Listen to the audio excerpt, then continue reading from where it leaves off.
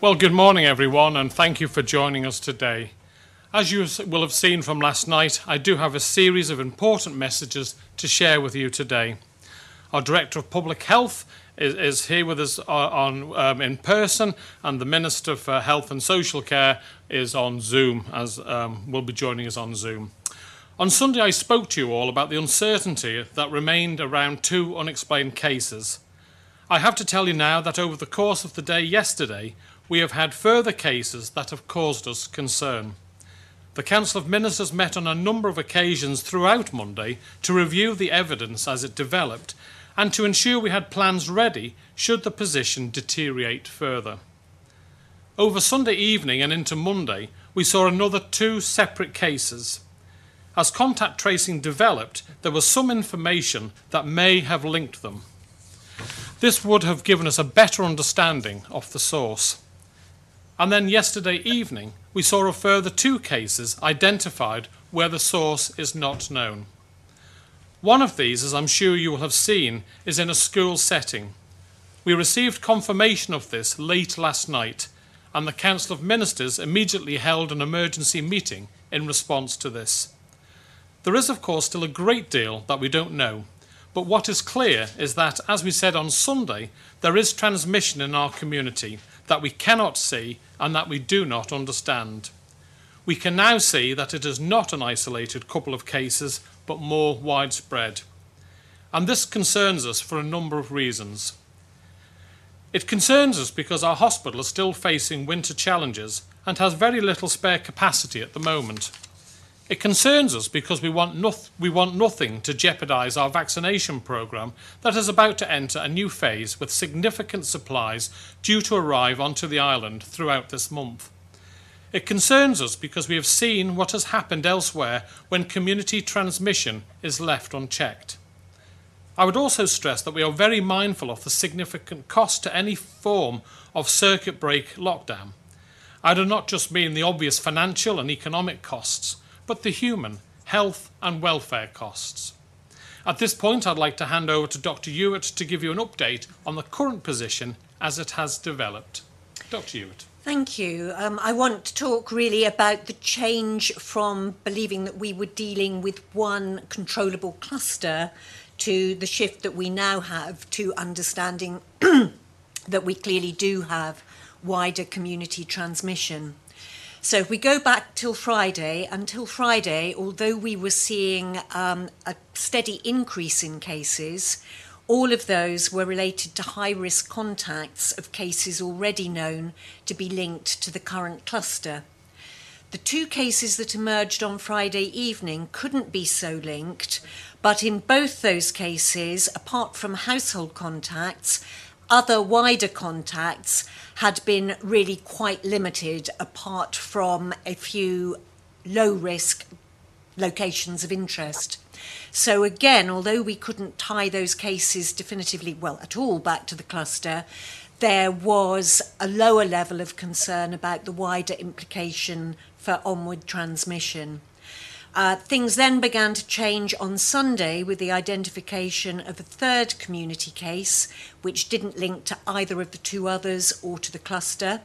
Then on Monday, we identified a close contact of that case, but at that point, there was evidence to indicate that in fact might give us a link back to a venue associated with the cluster. So it was really not until last night and the emergence of two further completely unrelated cases that the level of concern and the level of risk definitively rose. And in that case, those two additional cases have confirmed considerable spread in terms of geography, and also in terms of the different demographics of the case individuals involved.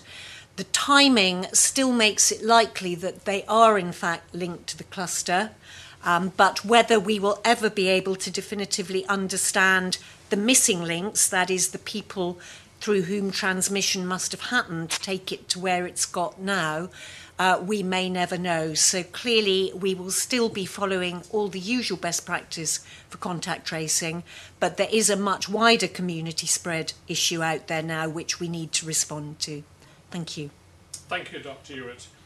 On current projections, we hope that we will have given a first dose to all our priority groups, so all over 50s and all adults who are clinically vulnerable, during April.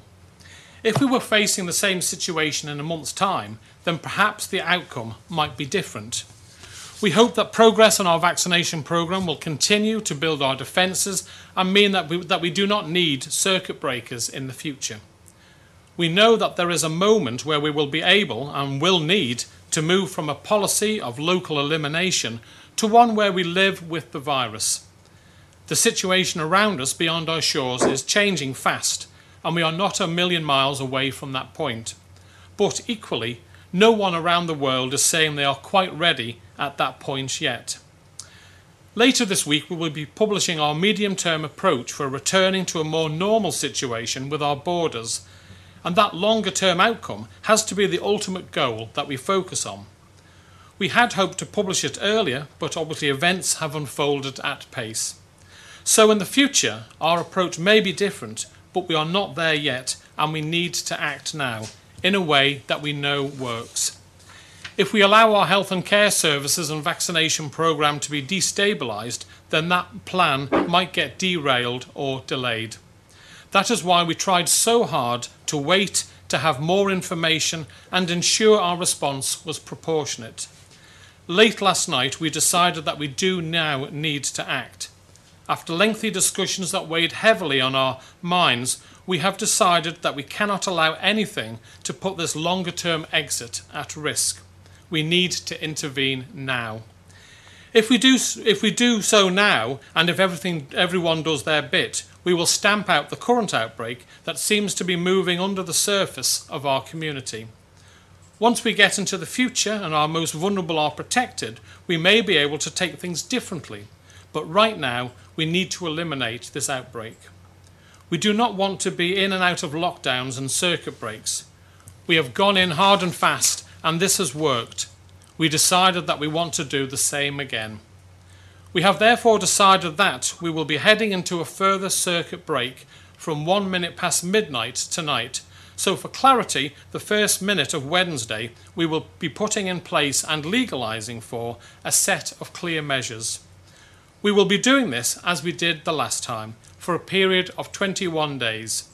We will review this constantly, and as before, we will only keep measures in place for as long as we judge them necessary. If we can adjust them earlier, we will. If we have to extend, we will. This time, as well as the number of active cases, progress in the vaccination programme will be also an important factor for us. The measures will be similar to what we had in the last circuit break. It worked last time, and we have every reason to believe it will work once again. These measures will come into force from the first minute of Wednesday, but I would encourage everyone to start immediately if possible. Let me take you through what we have decided. It is broadly where we were in January. We need you to stay at home. There are only a few exceptions to this, for essential things like getting food, daily exercise or work if you really cannot work from home. You can also leave home, of course, if you are going for a medical appointment or to be vaccinated or tested. We will be implementing social distancing measures, so 2 metres, in all settings where it is possible to do so. If you do go outside, we strongly advise you to wear face coverings as much as you possibly can. We will again insist on this on public transport. If you go outside to exercise, please do so in a way that is safe. Keep your distance, respect others, and avoid crowds. We need you all to stop all household mixing. This is absolutely key to stopping the spread. All hospitality and leisure venues will need to close. As last time, they will be able to offer takeaway and delivery services, but no eating in. All non-essential retail must close to the public, as last time. They can offer delivery and click and collect services. We will again allow building suppliers to open for trades, but not to the general public. All lifestyle businesses, hairdressers for example, must close. From tomorrow morning, schools will close to the majority of pupils, and the online learning, which worked well in January, will recommence. the schools and their existing settings will only be open to children of essential workers and to vulnerable children who need it. If parents are able to work from home and keep their children at home, it is essential that they do so, as numbers are limited. We are keeping the schools in their existing places this time, rather than consolidating in hubs, based on feedback the department received. This is to give a better, more local service to those who really need it, vulnerable children and those of essential workers, but it is just for those who do. Parents are asked where possible to keep their children at home as space is limited. In line with the third week of our last circuit break, we will not be stopping the construction or other related trades where they are outside or on vacant properties. We will, however, require them to fully practice social distancing and other mitigations, and they will not be able to enter any households unless for emergency repairs. Allowing these trades to continue is based on feedback from last time, and taking on feedback is something we have committed to do every time we have to step into difficult positions such as this. Everyone who can work from home must do so. We need businesses to support their employees on this as they did before, and ensure that they have only staff who are absolutely essential to be on site. Let me again thank everyone, including all of those local businesses who took responsible action over the weekend. We appreciate what you did, and as we have said before, where we make decisions that impact you, we will be there to support you. From Wednesday, we will be reactivating the financial support measures, including MIRA, salary support and the business support scheme. The Treasury Minister will provide a statement in the House of Keys later today. I know this will be far from easy this time for so many. I know there is a great cost in locking down our island and our lives, but we believe the alternative is now even more costly. I know we have asked you so much in the past, and I know we are asking you so much again, and I am truly sorry that this is happening. But our collective judgment throughout yesterday and last night, as more information became clearer, was that this is what we need to do. I've always said that we will do what is right for the island, and this is what we are doing, the right thing. Talking about doing the right thing, I've been asked why we did not say something at 7 o'clock this morning. There was a risk identified late last night that had to be dealt with first, which was specific advice to Year 8 at Bemmerhague School. If we had told people at 7 a.m. this morning not to go to work or school without any time for companies or individuals to prepare for what could have been a 3-week period, then businesses and parents could justifiably criticise government for not allowing sufficient time in which to prepare and for businesses to continue to operate within the new rules. In truth, what we would have seen is thousands of people having to come into work anyway in order to prepare for what we are asking them to do. It is recognising the importance of the issue that we are having this conversation now rather than our usual time. People will have the remainder of the day to prepare and position themselves properly for the next 3 weeks. And just before we go to questions, I'd also like to point out that the Minister for Education, Sport and Culture, Dr. Allinson, is also on Zoom to ask any questions you may have. And first and foremost, we have Simon Richardson from Business 365. Good morning, Simon. Moramai.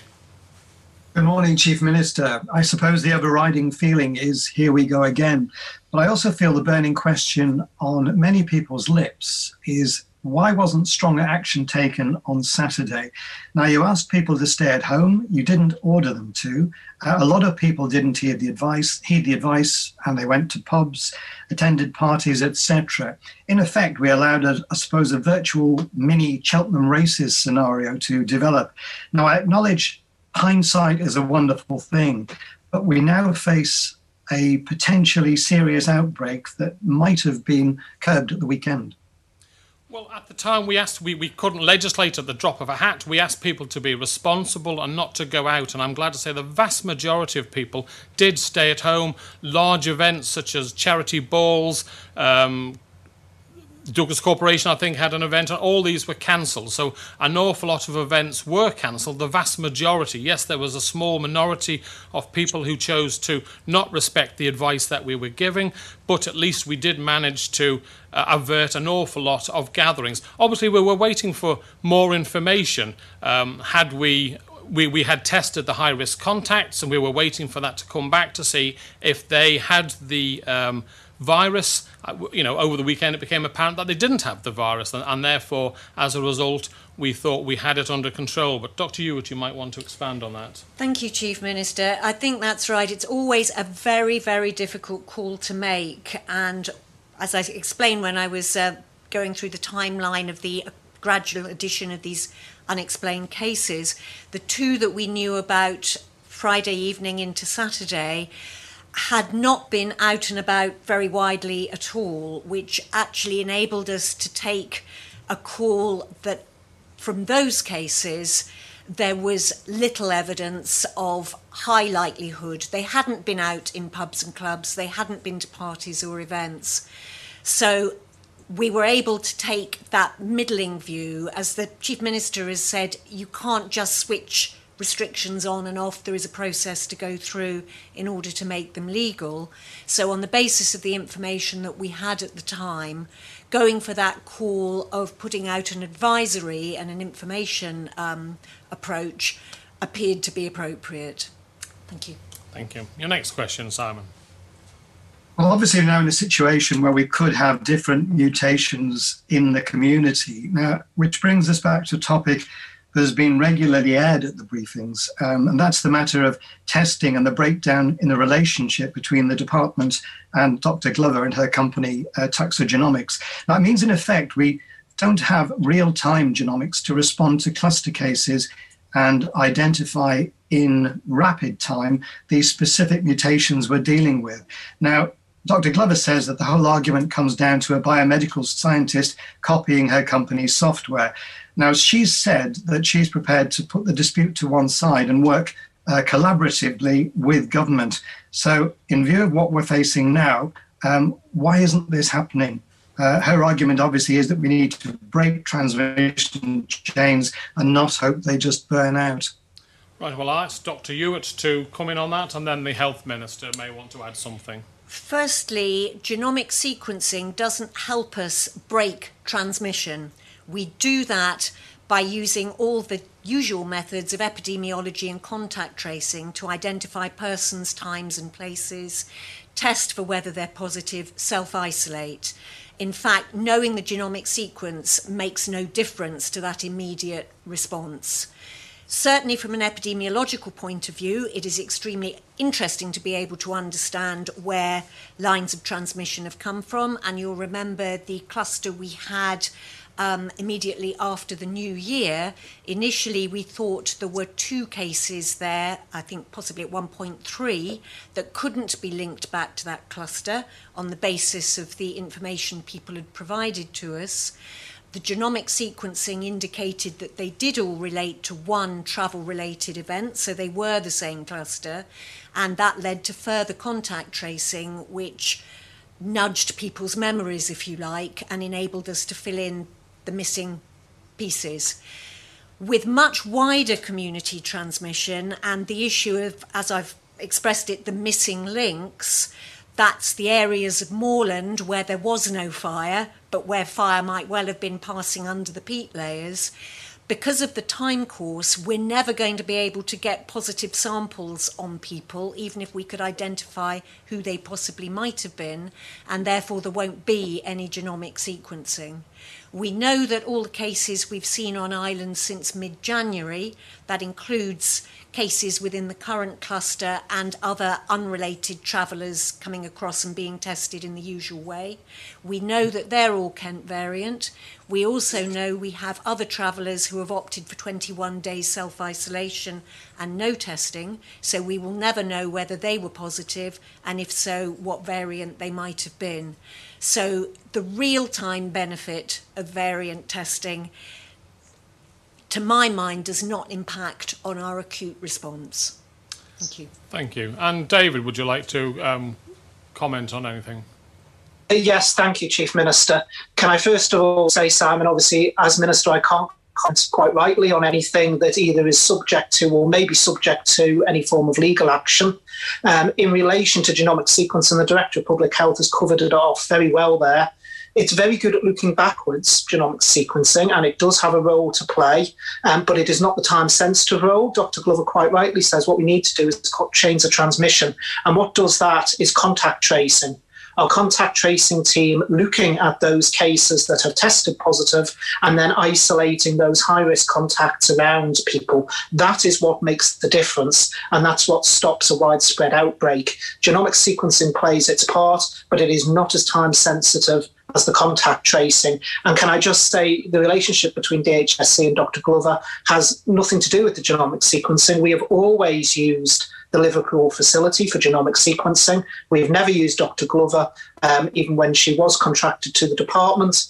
And the situation has not changed. We have access to a world-class facility in Liverpool that gives us access to wider data and builds us into the wider understanding of COVID-19. It's used by multiple countries around the world. It's overseen by 3 world-class professors, and we should be very, very thankful, actually, as an island, that we have access to that kind of facility at no cost to the Manx taxpayer.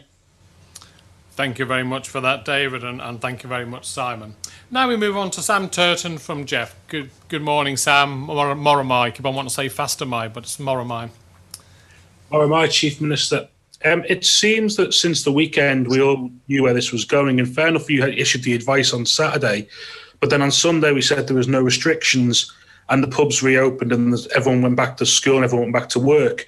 Can I just ask, was it to not go into a lockdown at the weekend purely a medical one, or was there a division politically in terms of the Council of Ministers on whether or not we should enter a lockdown?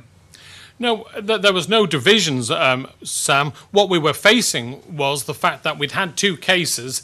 We obviously didn't know where they'd come from, but we did the testing straight away on their close contacts, and on Sunday we got the evidence that they did not have the vaccine, and therefore they hadn't been spreading it around the community. So we've always said, just when you get 1 or 2 cases, we were never going to lock the island down, and we had clearly seen that on Sunday the close contacts were not high risk, they weren't shedding in the community, and therefore we had hoped that element had been put to bed, and that's why we felt the need that we were able to open up again. I don't know, Dr. Hewitt, if you want to expand on that. Yes, Chief Minister, thank you. I think that's absolutely fair comment.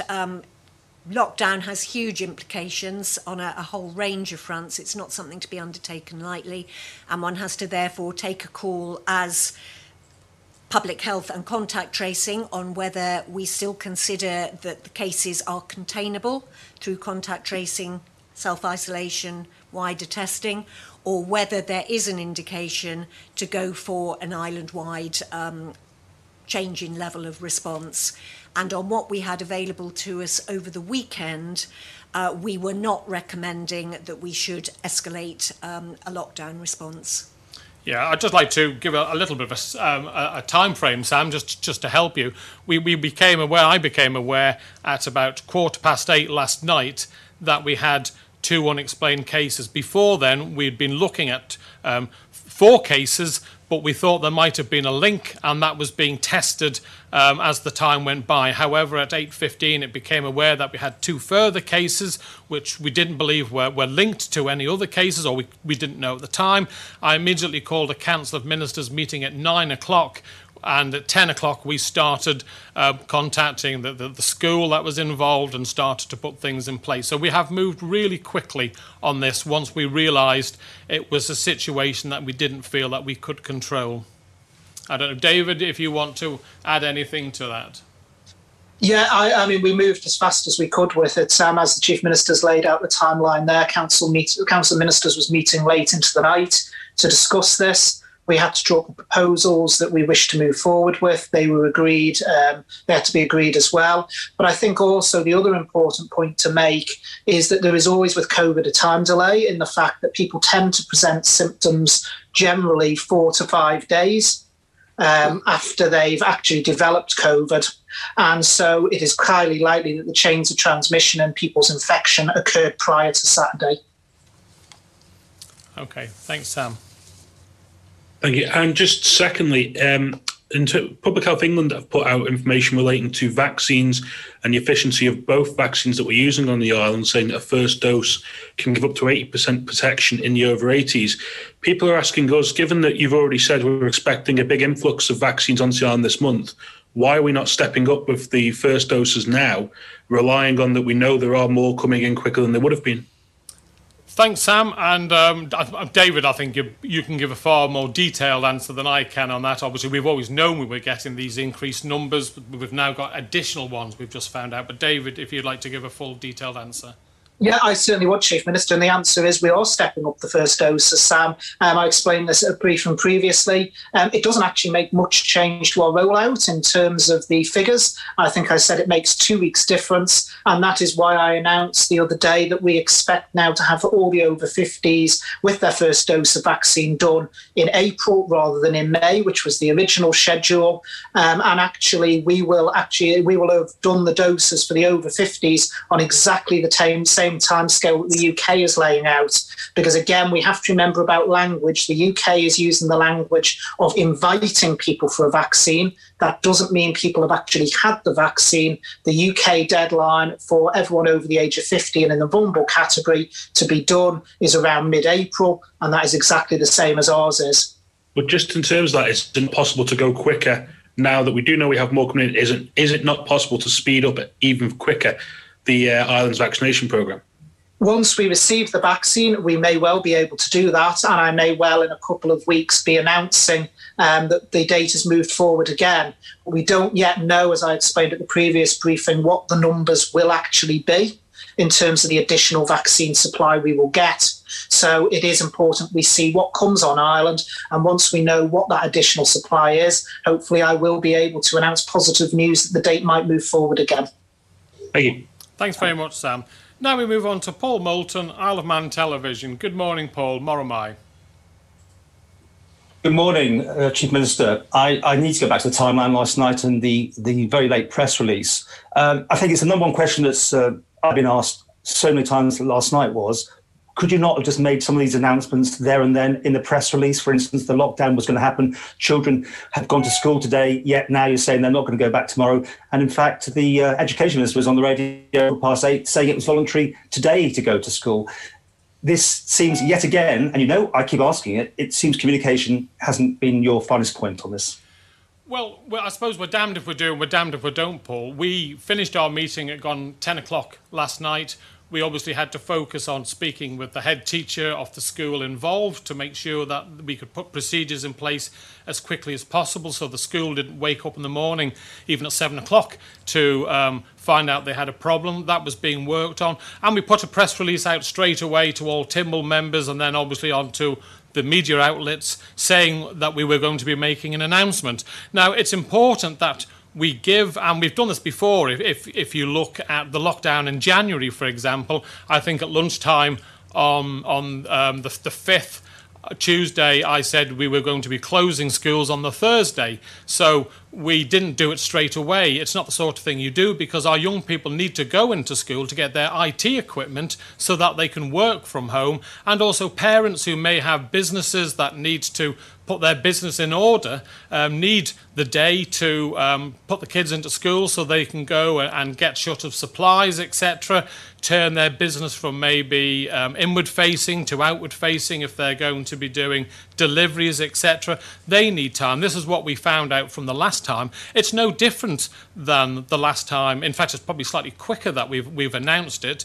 I think given the magnitude of what we are announcing today, it's important that I do it face to face with people rather than putting it in a detailed press release. And, if I give you an example, in the United Kingdom, you get a little leak that the Prime Minister is going to give a press statement at 6, 7 o'clock in the evening, and that can be 24 hours in advance. We put out a notice late last night, the minute we'd finished the Council of Ministers. I think it went out about 11 o'clock to you all, or circa that time, and that I would be doing something first thing in the morning. And here we are, And that's what we're doing. There are so many variants, Paul, and I appreciate some people will say, oh, you should have done it earlier. Some people will be happy with what we've done. We're damned if we do, damned if we don't. We've been pretty quick off the mark when you consider it was only late evening last night that we found out about these 2 cases, and we moved, except, we had been planning a way forward if we did have more cases, and that's why we've been able to move so quickly, probably half a day quicker than the previous outbreak. But I understand your concern.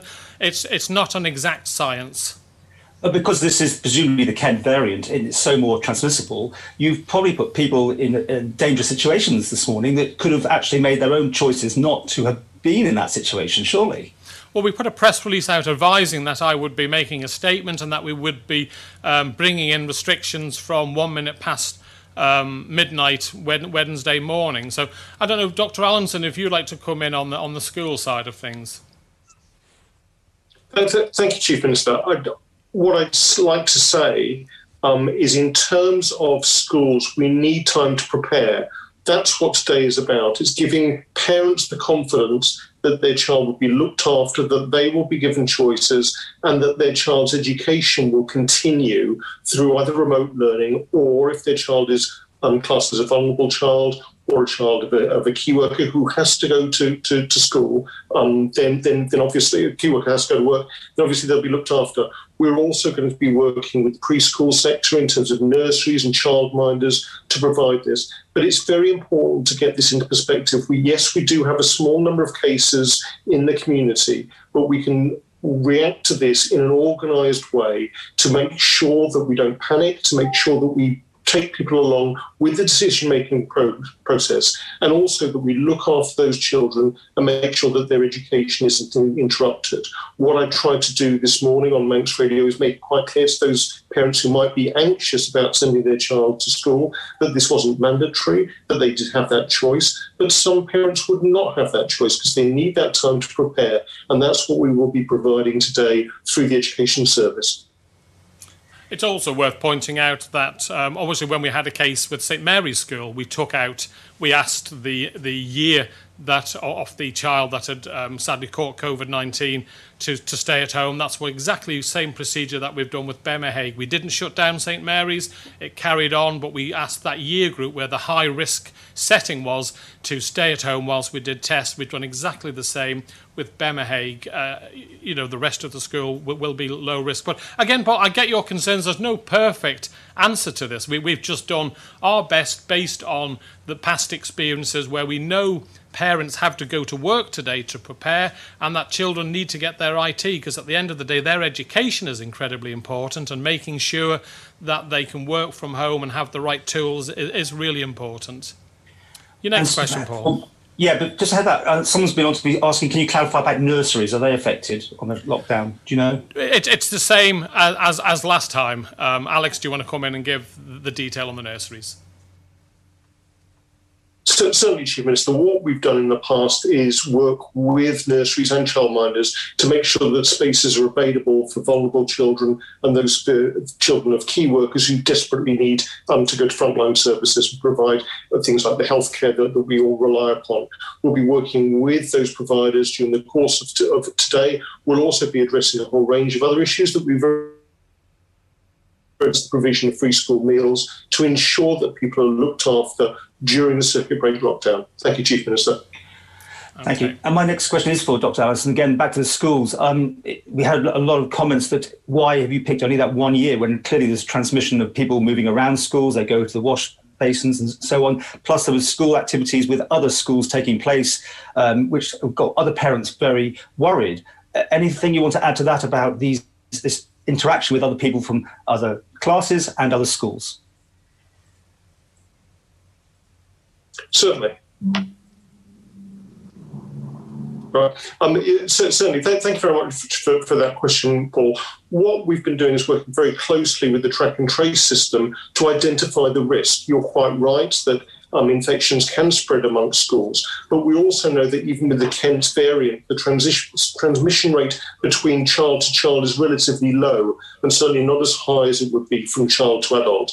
I understand that some of the activities that went on last week in terms of the interaction with other schools were outdoor activities, and so seen as quite low risk. So what the track and trace system have been doing is trying to quantify that risk so we can react in a proportionate way. We can spend today preparing for the closure of schools, and we can look after those children, take them through what is, again, quite a difficult process for them and their families in an organised way. But we will keep the safety of those children as our key priority throughout this and act accordingly. So in answer to your question, yes, there is a risk between transmission. That risk has been assessed by the track and trace system and is being dealt with on a case-by-case basis to isolate that year group, to make sure the infection hasn't spread, and then to take action accordingly. And just to finish with, should people pick up their pupils whenever today and take them home if they can, in a position to start shielding today rather than wait for the end of the school day? Well, it's not a matter of shielding. What we're trying to do is ask people to stay at home wherever possible from tonight. I think today, as I said before, is really a time to prepare for the weeks ahead. I wouldn't necessarily want parents to be coming in and disrupting classes. Teachers are going to be doing a lot of work today to reassure pupils, to actually guide them through this process, to make sure that they're looked after either when they're in the school environment, if they need to come in, or when they're at home through remote learning. So I think picking your child up at the end of the school day as planned, or allowing your child to come home as planned, is absolutely appropriate. However, what we is an anxious time for parents and children. We know that children aren't significantly affected by the virus, although they can contract it. And so if parents want not to send their child to school today, or they want to pick them up early, that's absolutely fine. What we'd ask them to do is work with your head teachers so that this can be done in an organised way. Thank you very much. I think we lost a little elements of Dr. Allinson there, but I think the main thrust of the answer was clear. And as I would say, last time when we had this situation with St Mary's School, the parents and the pupils and the staff at St Mary's School handled it absolutely excellently with the contact tracing team, and it did go exceptionally well. So I have no doubt that the same situation will happen with the support from parents and pupils of Bemahague Year 8, and I wish them all well. Next we have Helen McKenna from Isle of Man newspapers. Good morning, Helen. Moromai. Moromai, Chief Minister. My first question is probably for yourself or the Health Minister. Why does it take so long to legally bring in legislation to impose a circuit breaker? Well, you've got to get all your ducks in a row. That's something that we have in place now.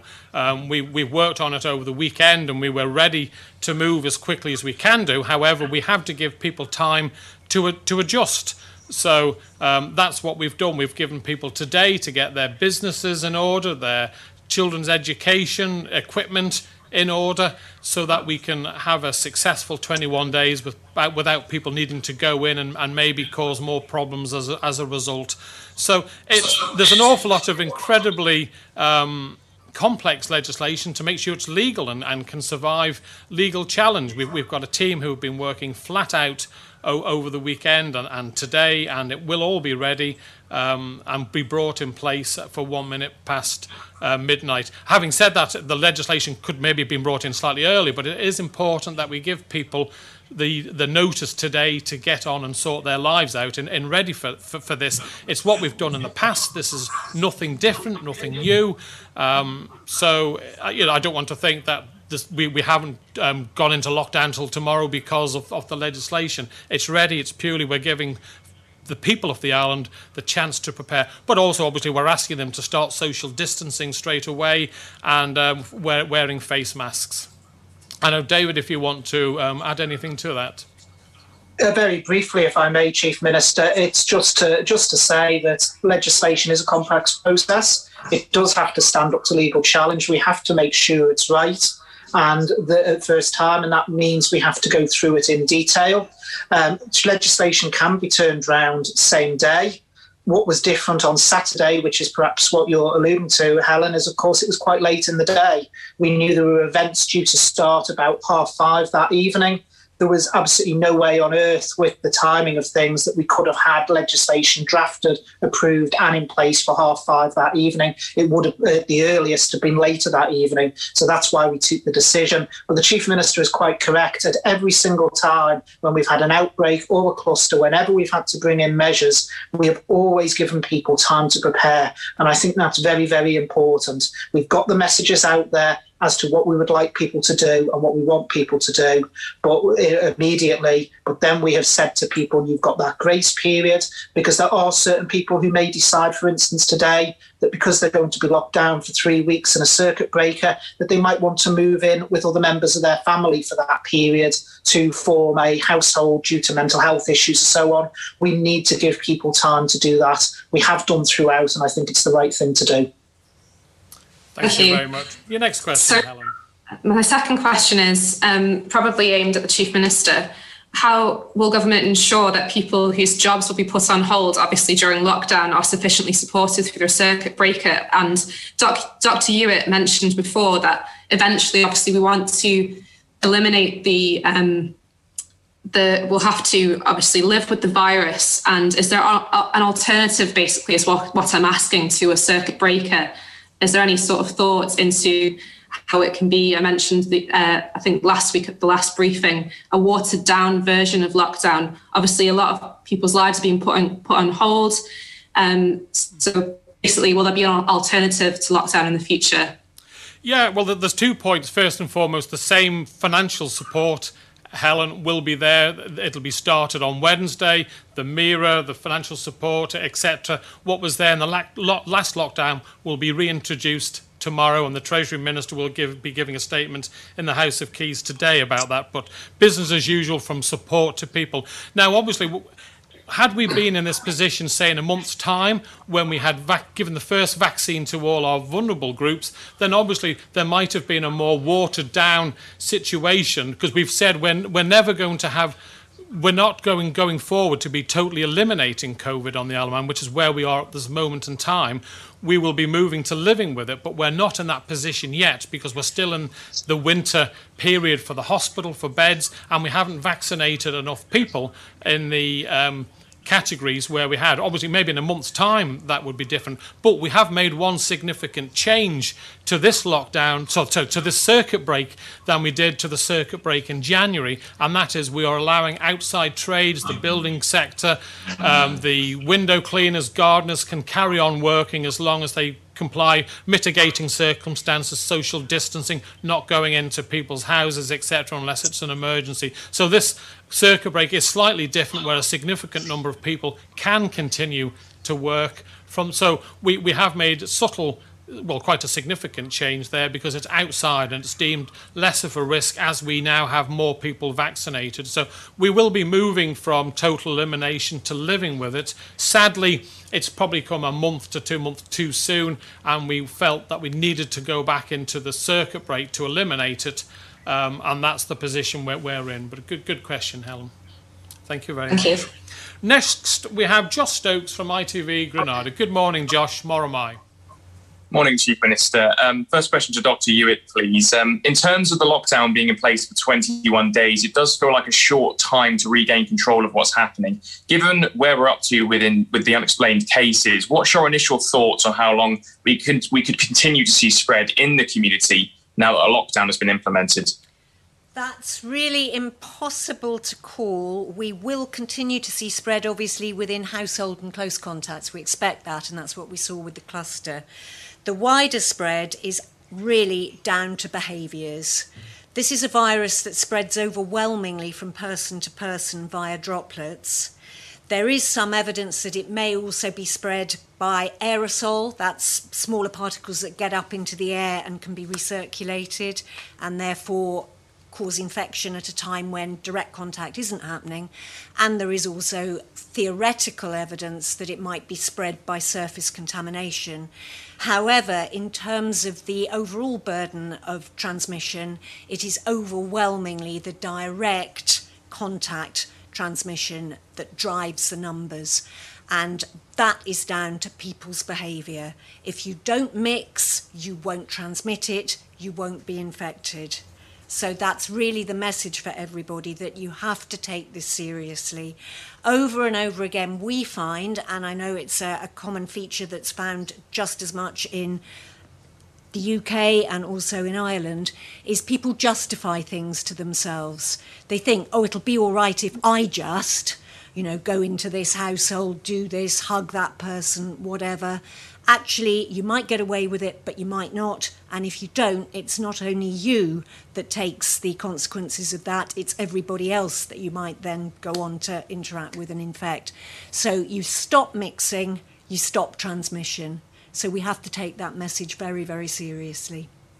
Thank you. Just as a supplementary to that, I guess the crucial part was, do you think 21 days is long enough to control this in a lockdown?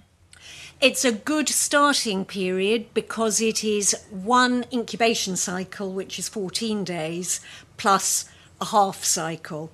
Obviously, if we're still seeing cases springing up sporadically, randomly in time and place across the island during those 21 days, we will have to keep re-evaluating as we go through that time period. So we can't guarantee that we will achieve a return to low or zero transmission in that time. The key to achieving that is for everybody to actually follow the guidance. And I know, people get weary of this. I think we all understand that. But we do need to take it seriously and not to justify ourselves in breaking the restrictions, and keep hold of the fact that within a month or two we will be much clearer on the benefit of vaccination, and the vaccination programme will have been rolled out that much further. And so, we have to hold to the thought that with luck, this may be the last time we need to go through this process. Although, of course, we can't guarantee that. Thank you. Thank you. Thank you. My second question to you, Chief Minister. What communication has the government had with the police when it comes to enforcing these new rules? And is it exactly the same enforcement as the previous lockdown we saw in January? What part will the police play in this new lockdown? Exactly the same. They did a sterling job the last time in the meetings that we have. Obviously, the Minister for Home Affairs and Justice is part of that, and he liaises with the Chief Constable and obviously the Chief Secretary and the team when they meet to have discussions. That the Chief Constable is from time to time is part of those actual meetings, so they will be fully adverse as to the decision, and they will carry on with their well-run procedures that they did in January. Thank you. Thank you very much. Next we have Leanne Cook from 3FM. Good morning, Leanne. Moromai. Good morning. My first question is for the Health Minister. We've had a question from someone who is classed as clinically vulnerable.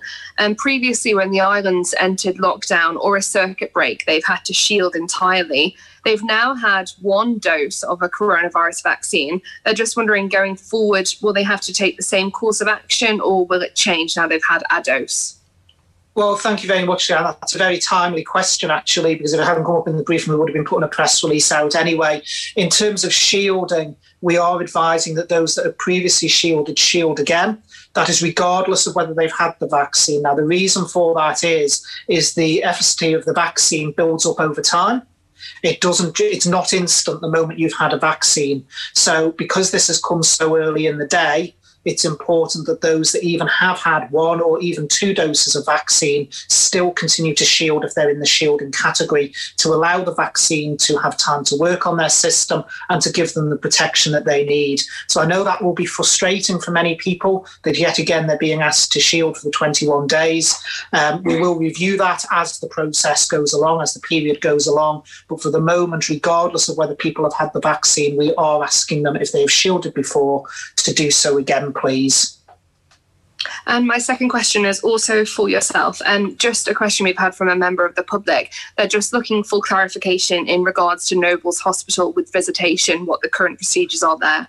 Yeah, so visitation has reverted back to exactly what it was during the previous circuit breaker. So it is essential visitation only. So essential visitation would be for those who were in a very serious condition, end of life. And we are also doing exactly the same. That is what we've recommended for care homes and nursing home settings as well.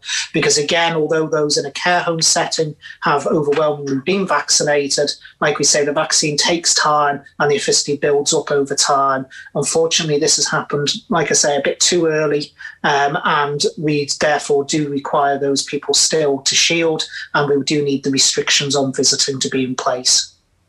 Okay, thank you. Thanks very much, Leanne. Next we have Tim Glover from Manx Radio. Good morning, Tim. Moramai. Moramai, Chief Minister. Just some of the comments we're getting in here. Little Britain, it's appeared like over the last few days. Yes, but no, but yes, but. Control freakery of Coman with information. People are saying they wanted to make up their own minds. And they're also concerned about mixed messages, because while we've been at this conference, government has put a tweet out. We need you to stop all household mixing. This is absolutely key to stopping the spread. And yet we've got the schools and people around the island going about their business to get ready for a lockdown.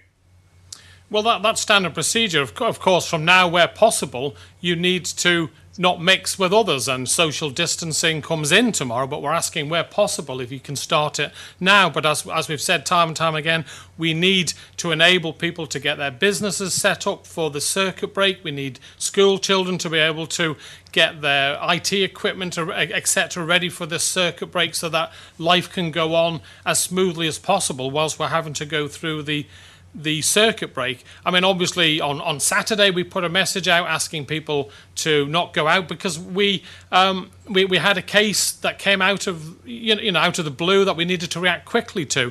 So I think we've been as consistent as possible. It's not an exact science dealing with COVID, and you're waiting for data to come along, and that's what we were doing yesterday, for example, until these 2 cases came along at 8:15, I found out. So it's a moving feast all the time, I'm afraid. And maybe Dr. Hewitt might like to expand on the variants that we're dealing with all the time. Thank you, Chief Minister. I think the key issue there, and you mentioned, I haven't seen the tweet from government, but you mentioned that the tweet said that we want households to stop mixing. Households are the highest risk environment for transmission of COVID-19. Clearly, that's one's own household. If you live in a household with somebody who's infected, the chances that you will become infected are very high, higher in the winter than in the summer because of the issue about people spending time in heated rooms with poor ventilation. If you invite other people into your household, you're effectively putting them into that same high-risk environment. The risk of transmission in school, the risk of transmission in workplaces is far lower. So the tweet was absolutely correct in stressing the importance of stopping the household mixing. I think it's important. So I'd challenge you, Tim, to name a country that shut down instantly without giving any notice to people. Obviously, we're asking people to be responsible in the lead-in time to tonight or first thing in the morning. They've got lives to give. They've got their businesses to sort out. Their children have got to be sorted out from an education point of view. But in the interim, whilst they're going about doing all that, if they can try and do the social distancing, we highly recommend the wearing of masks, and if they can stay at home, if there's no need for them to go out, then we're asking people to do that now rather than wait until the lead-in time. But we realise that the vast majority of people need lead-in time to prepare themselves for a 21-day lockdown or circuit breaker, which is what this is. And as I say, this is standard procedure across the world. We're not doing anything that's radically different, and as I say, to try and shut down instantly just would be a disaster. It would cause more problems and probably add to more spread than a controlled, well-measured way forward is what we're looking for. That's what we're trying to achieve. Second question, this latest lockdown came as a result of a steam packet worker. A lot of fire's been directed at the steam packet, but don't you need to look a bit closer to home to Cabinet Office, who will have issued a company direction notice, and then 11 months later it's not being complied with, it's found out. There was an attempt, I think, to sweep it under the carpet somewhat on Sunday, but wasn't someone at Cabinet Office asleep at the wheel here, and does this not need a full and independent inquiry? Yeah, well, I have actually asked the Chief Secretary, Tim, to do a review of the situation so we can learn from it to ensure that it doesn't happen again. Obviously, it has happened. It was a genuine misunderstanding with the steam packet making their English UK team follow the rules, but not the Manx team. The key defence is not necessarily that element. It was the wearing of PPE on board the ship to stop the transmission between the two crews, because obviously the Manx crew never went off. But yes, I have asked the Chief Secretary to have a review so that we can learn from this. We should always learn when problems happen, and this isn't any different. But I think it has been a genuine misunderstanding, and yes, we must learn from this, but I don't want it to be a witch hunt. Thank you very much, Tim. And now, last but David, are you wanting to come in? Yeah, it's just one thing there, Chief Minister. I just wanted to challenge Tim. You say the current lockdown circuit breaker is due to the steam packet. We don't actually have the evidence of that. The cases that have driven the decision are of unknown origin, so we don't know where they've come from. We cannot say definitively that those lines of transmission have come from the steam packet cluster. So I just need to make that absolutely clear. It's important that we don't run away with this and say it's down to the steam packet cluster, because we do not have the evidence to be able to say that. Yeah, very good point, David. It's also the case that if we knew where these two cases had come from, then we might not be standing in front of you today saying that we're having to go into a circuit break. It's all about proportionality of risk. So this is not traced back to Isle of Man steam packet. It could well be someone has come in who's travelled in and hasn't followed the rules. We just do not know at this moment in time. Right, but finally but not least, we have Alex Bell from BBC Isle of Man. Good morning, Alex. Moromai. Good morning. You've said today that the focus remains on elimination. We've known about this cluster for a fortnight now. We've watched as cases grew day by day. Had you intervened earlier on, could this latest lockdown have been avoided? Well, we have a clear policy where obviously we're not going to lock down the island or have a circuit break just for one or two cases. If we know where the people have been, if we've been able to establish a link, which we have done on the previous two cases, and if we've then tested all the high-risk contacts of those people and they've all come back as negative, then we know that as far as that risk and what we're aware of hasn't spread around the island. It's only very recently that we've then had the additional cases which have tipped the scales. I think Dr. Ewart might want to expand on that. Yes, thank you. Until Friday and the first of the two unexplained cases, all the other cases were linked very clearly to the transmission chain relating back to the steam packet, and the vast majority of them were already in self-isolation. So there was no onward transmission risk from those, given, of course, that they were abiding by self-isolation rules, which, as far as we were aware, they were. There were a couple of cases subsequently located related to a location of interest. Again, those were self-isolated and the transmission chains appeared to be under control because wider testing of people in that venue did not indicate any further spread. None of this can ever be perfect because always there may be people who were in that venue who chose not to come forward for testing for whatever reason and might therefore have potentially been out there spreading. So it's an imperfect science, but nonetheless we do follow standard principles and protocols for consistency because we know from, well, not just the history of COVID, but all the history of epidemiology and contact tracing, that approach actually does work. So it was only on Friday that we began to see issues that caused us to have wider concern that there may be other branch lines of transmission, if you like, which we hadn't got controlled within the approach. And then, of course, the subsequent emergence of cases over the weekend and yesterday confirmed that, and decisions have been made, as you have now heard. Thank you. Yeah, I suppose it's quite ironic, Alex, that in January and December we had two separate cases. The first case that we had towards the end of December we had under control.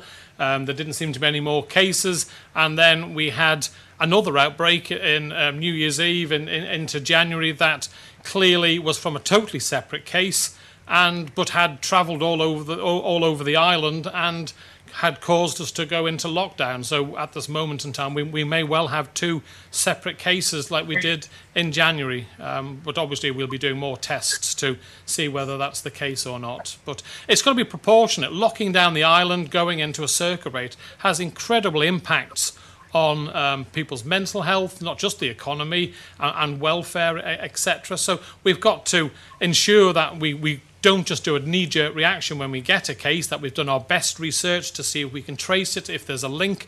It's when we don't feel confident that we know where a case has come from. That's when we really have to move, and that's what happened to us last night. There are now more than 50 cases of COVID on the Isle of Man, though. Can you not see why, to some people, this seems like the situation has been left to get out of control before you've done anything about it?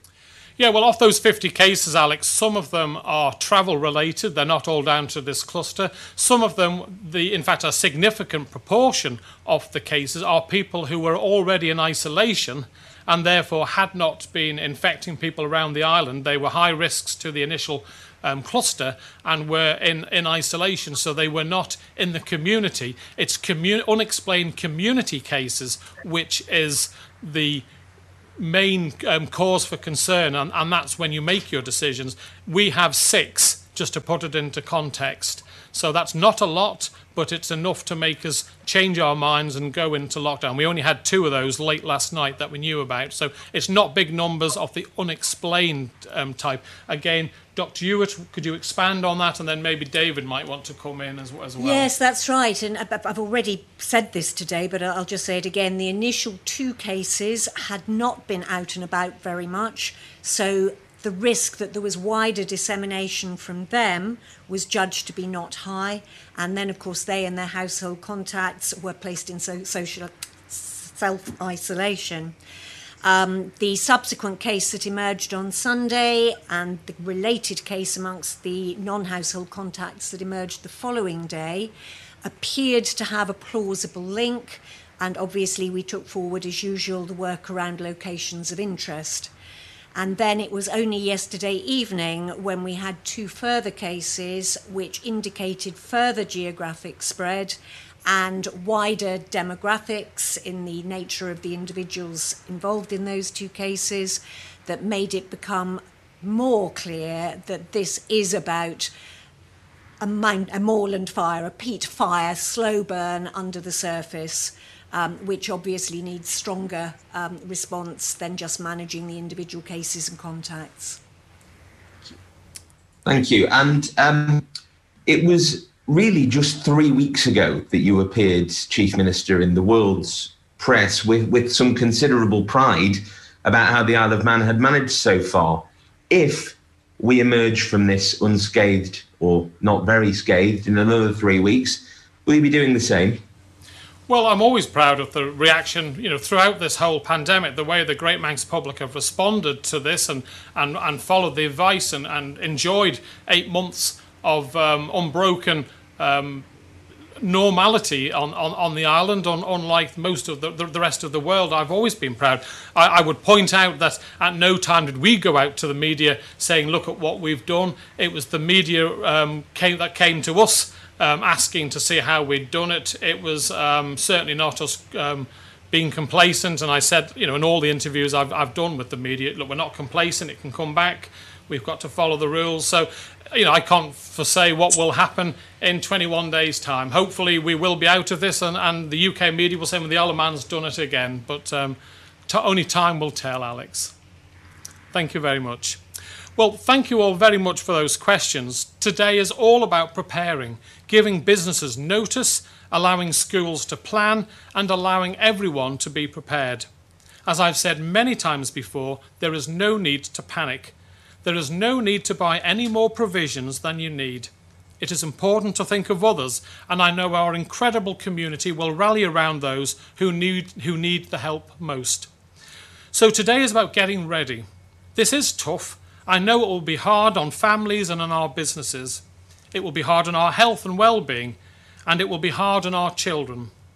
I do believe, though, that if we get this right one more time, if we stamp out once and for all the transmission that has been sitting under the surface for some time from then, where possible, for some time now, we will be fine. So, where possible, please stay at home. Thank you for tuning in today. I'm sorry that we've had to announce this, but I hope you can appreciate that we've really had no option. So stay safe, everyone, and we will, of course, give regular updates and I hope to be able to give a briefing tomorrow. Thank you all very much.